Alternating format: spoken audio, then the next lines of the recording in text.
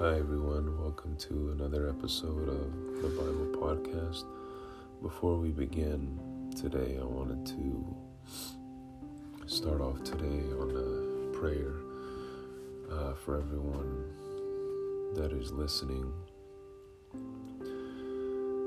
Loving God, I pray that you will comfort everyone hearing this in their suffering.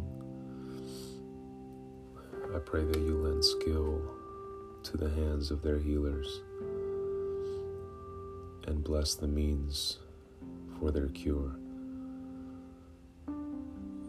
Give them such confidence in the power of your grace, and even when they are afraid,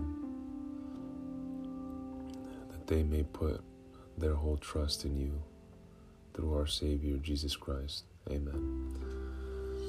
Alright, so today we're going to be covering chapters. Let me go through this, see where we left off at.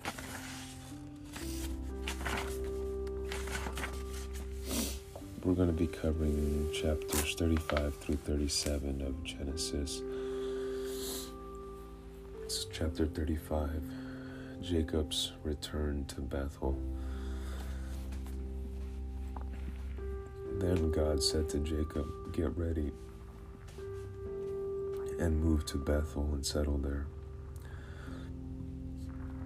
Build an altar there to the God who appeared to you when you fled from your brother Esau." So Jacob told everyone in his household, "Get rid of all your pagan idols, purify yourselves, and put on clean clothing.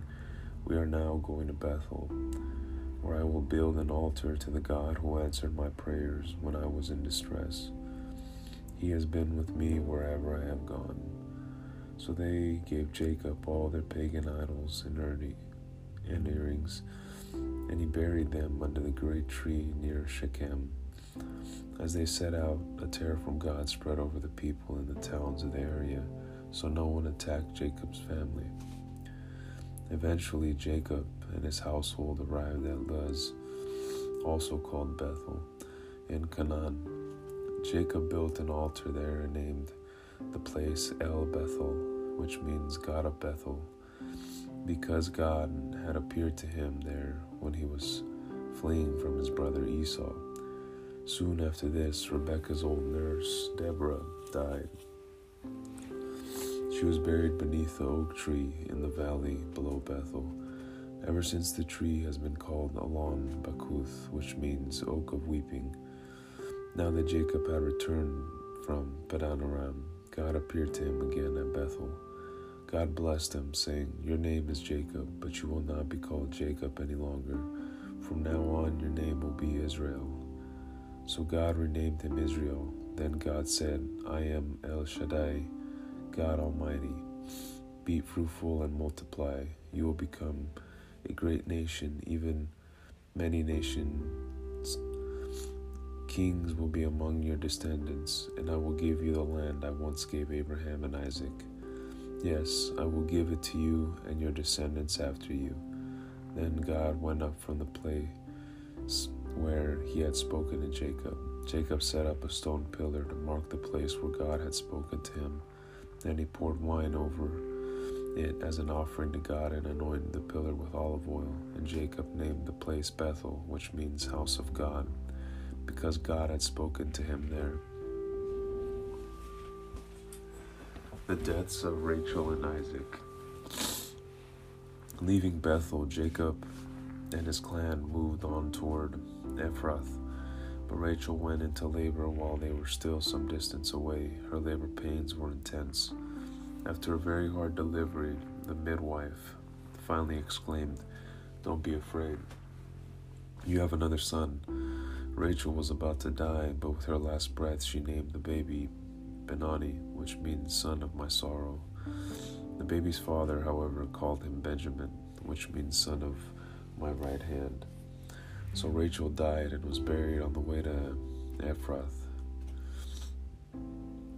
Jacob set up a stone monument over Rachel's grave, and it can be seen there to this day. Then Jacob traveled on and camped beyond Migdal Eder, While he was living there, Reuben had intercourse with Bilhah, his father's concubine, and Jacob soon heard about it. These are the names of the 12 sons of Jacob. The sons of Leah were Reuben, Simeon, Levi, Judah, Issachar, and Zebulun. The sons of Rachel were Joseph and Benjamin. The sons of Bilhah, Rachel's servant, were Dan and Naphtali. The sons of Zilpah, Leah's servants, were Gad and Asher. These are the names of the sons who were born to Jacob at Padan Aram. So Jacob returned to his father Isaac in Mamre, which is near Kiriath Arba, where Abraham and Isaac had both lived as foreigners. Isaac lived for 180 years. Then he breathed his last and died at a ripe old age, joining his ancestors in death, and his sons Esau and Jacob buried him. Here in chapter 35, in verse 22,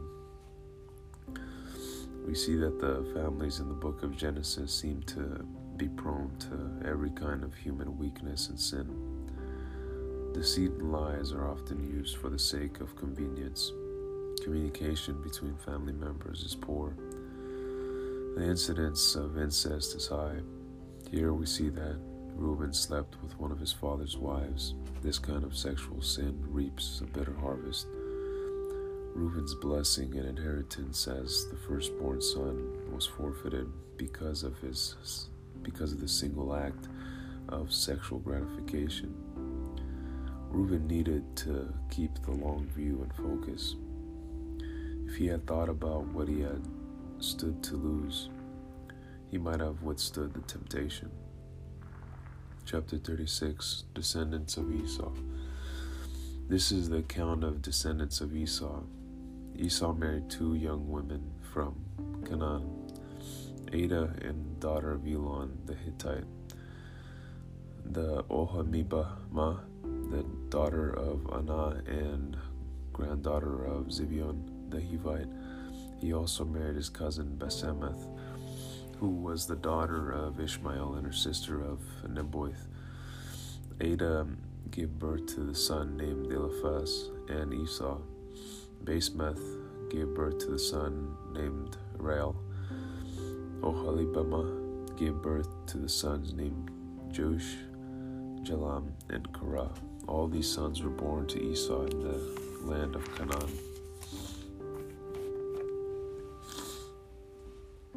Esau took his wives, his children, and his entire household along with his livestock and cattle, all the wealth he had acquired in the land of Canaan, and moved away from his brother Jacob. There was not even enough land to support them both because of all the livestock and possessions they had acquired. So Esau settled in the hill country of Seir. This is the account of Esau's descendants, the Edomites, who lived in the hill country of Seir.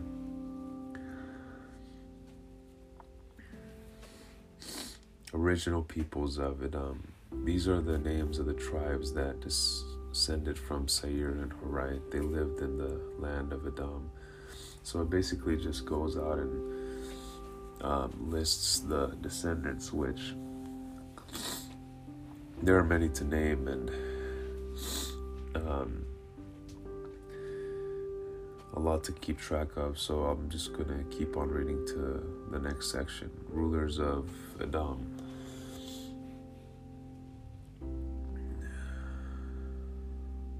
When Hadad died, Samlah from the country of Masrekah became king in his place. When Samlah died, Shaul from the city of Rehoboth on the river became king in his place. So it just keeps on listing the descendants and who took reign after each and every one of them.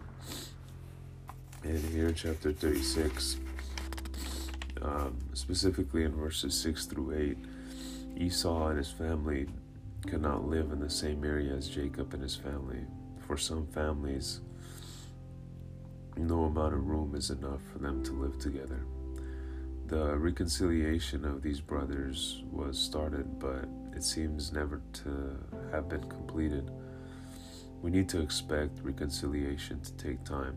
It doesn't happen with one happy reunion. It needs to be worked out over a period of time in the everyday situations of life.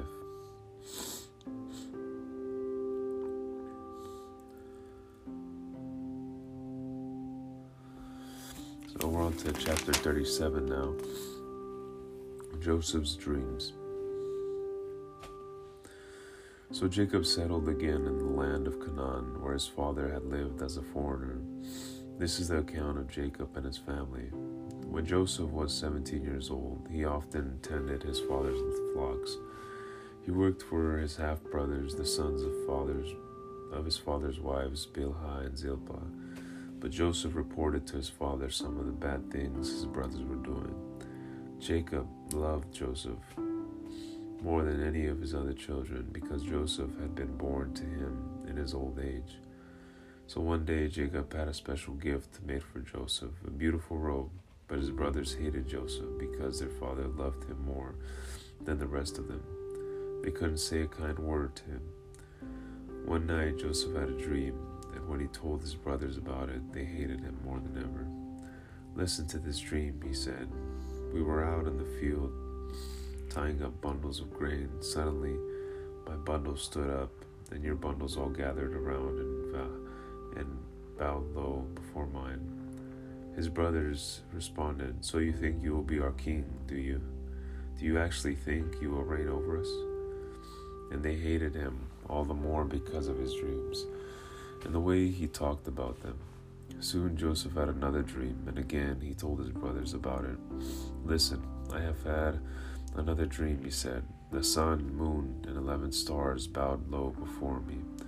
This time he told the dream to his father as well as to his brothers, but his father scolded him. "What kind of dream is that?" he asked. "Will your mother and I and your brothers actually come and bow to the ground before you?" But while his brothers were jealous of Joseph, his father wondered what the dreams meant. Soon after this, Joseph's brothers went to pasture their father's flock at Shechem. When they had been gone for some time, Jacob said to Joseph, "Your brothers are pasturing the sheep at Shechem. Get ready and I will send you to them." "I'm ready to go," Joseph replied. "Go and see how your brothers and the flock are getting along," Jacob said. "Then come back and bring me a report." So Jacob sent him on his way, and Joseph traveled to Shechem from their home in the valley of Hebron. When he arrived there, a man from the area noticed him wandering around the countryside. "What are you looking for?" he asked. "I'm looking for my brothers," Joseph replied. "Do you know where they are, pasturing their sheep?" "Yes," the man told him. "They have moved on from here, and I heard them say, 'Let's go on to Dothan.'" So Joseph followed his brothers to Dothan and found them there. Joseph sold into slavery. When Joseph's brothers saw him coming, they recognized him in the distance as he approached. They made plans to kill him. "Here comes the dreamer," they said. "Come on, let's kill him and throw him into one of those cisterns. We can tell our father a wild animal has eaten him. Then we'll see what happens of his dreams." But when Reuben heard of their scheme, he came to Joseph's rescue. "Let's not kill him," he said. "Why would we shed any blood? Let's just throw him into his empty cistern here in the wilderness. Then he'll die without our laying a hand on him." Reuben was secretly planning to rescue Joseph and return him to his father. So when Joseph arrived, his brothers ripped off the beautiful robe he was wearing. Then they grabbed him and threw him into the cistern. Now the cistern was empty. There was no water in it. Then, just as they were sitting down to eat, they looked up and saw a caravan of camels in the distance coming toward them. It was a group of Ishmaelite traders taking a load of gum, balm, and aromatic resin from Gilead down to Egypt. Judah said to his brothers, "What will we gain by killing our brother? We'd have to cover up the crime instead of hurting them. Let's sell him to those Ishmaelite traders. After all, he is our brother, our own flesh and blood." And his brothers agreed. So when the Ishmaelites who were Midianite traders came by, Joseph's brothers pulled him out of the cistern and sold him to them for 20 pieces of silver, and the traders took him to Egypt. Sometime later, Reuben returned to get Joseph out of the cistern. When he discovered that Joseph was missing, he tore his clothes in grief. Then he went back to his brothers and lamented, "The boy is gone. What will I do now?" Then the brothers killed a young goat and dipped Joseph's robe in its blood. They sent the beautiful robe to their father with this message, "Look at what we found. Doesn't this robe belong to your son?" Their father recognized it immediately. "Yes," he said, "it is my son's robe. A wild animal must have eaten him." Joseph has clearly been torn to pieces. Then Jacob tore his clothes and dressed him in burlap. He mourned deeply for his son for a long time. His family all tried to comfort him, but he refused to be comforted. "I will go to my grave, mourning for my son," he would say, and then he would weep. Meanwhile, the Midianite traders arrived in Egypt, where they sold Joseph to Potiphar, an officer of Pharaoh, the king of Egypt. Potiphar was captain of the palace guard. Excuse me. So here in chapter 37, there's a lot that unfolded. In verse 2, many commentators have noted that nothing bad is ever said about Joseph. That may be true of his adult life, but as a boy, he was irritatingly overconfident.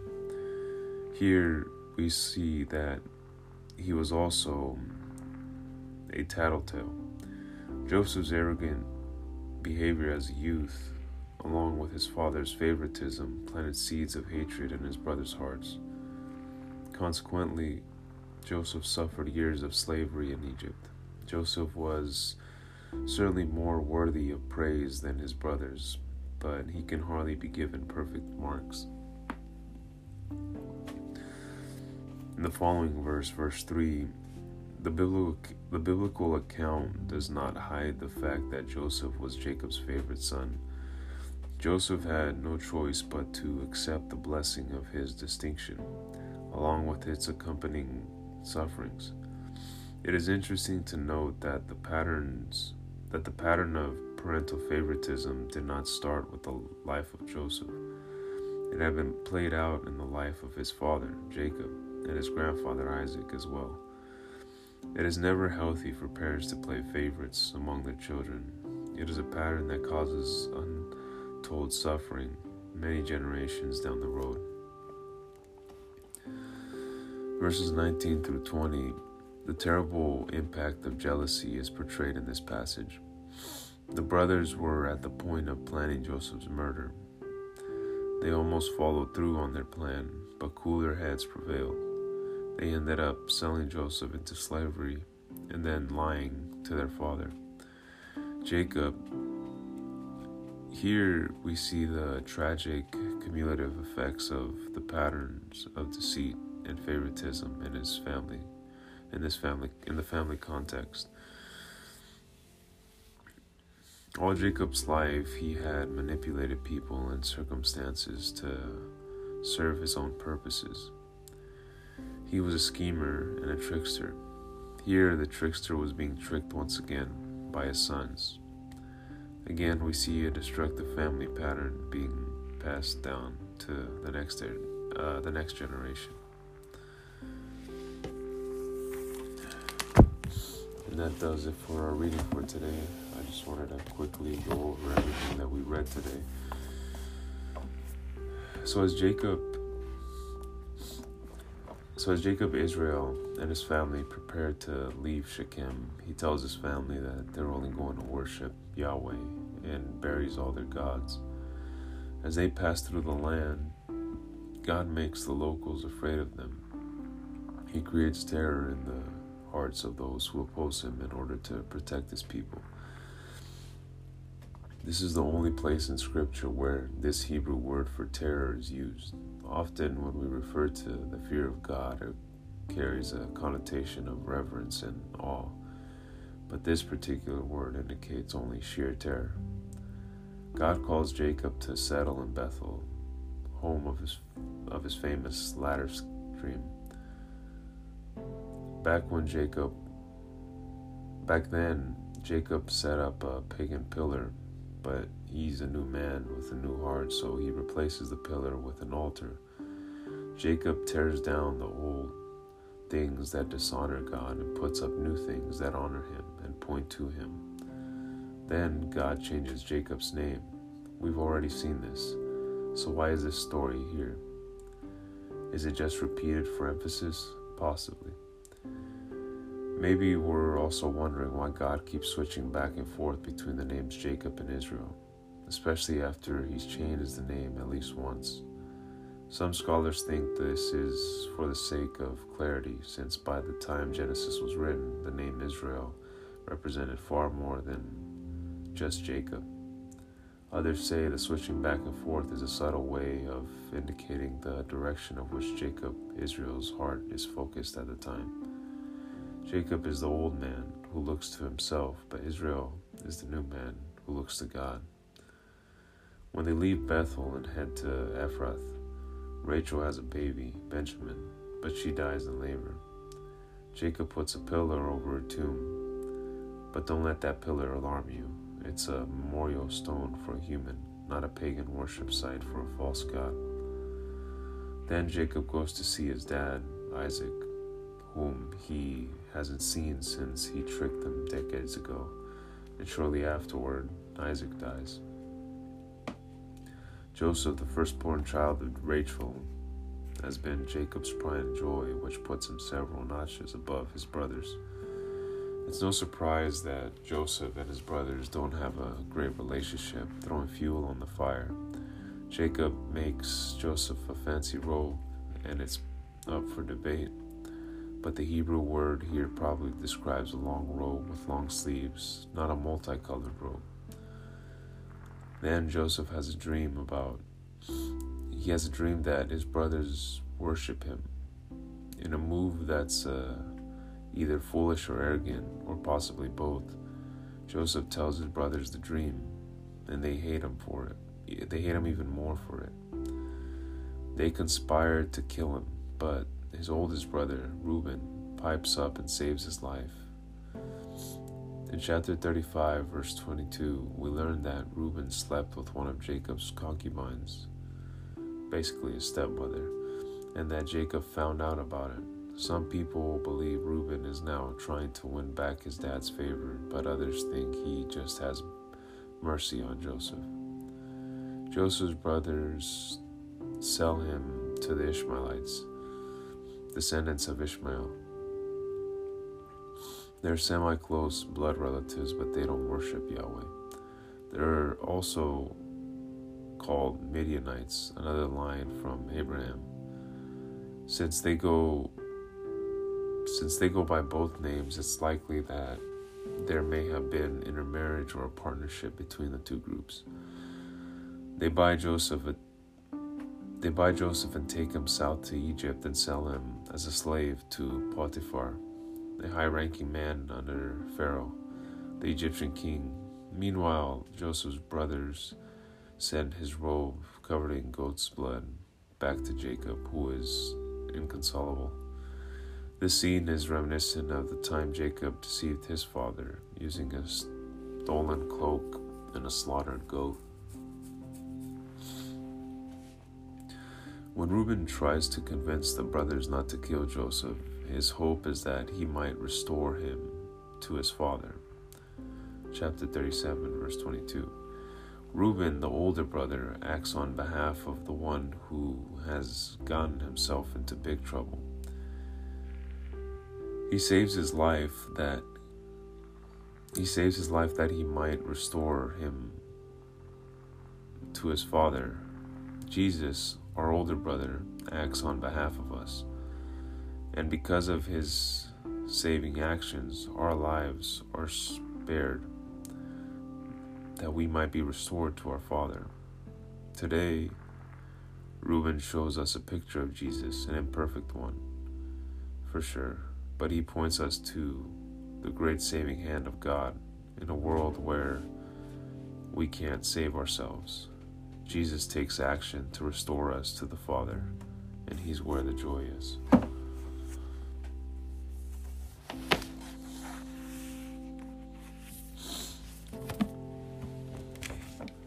That does it for our reading for today. I just wanted to leave you all off with a daily devotional. Go gently through this day, keeping your eyes on me. I will open up the way before you. As you take steps of trust along your path, sometimes the way before you appears to be blocked. If you focus on the obstacle or search for a way around it, you will probably go off course. Instead, focus on me, the shepherd who is leading you along your life journey. Before you know it, the obstacle will be behind you, and you will hardly know how you pass through it. That is the secret of success in my kingdom. Although you remain aware of the visible world around you, your primary awareness is of me. When the road before you looks rocky, you can trust me to get you through the rough patch. My presence enables you to face each day with confidence. Thank you all for listening to the Bible podcast today, and I hope you all have a blessed day. God bless each and every one of you.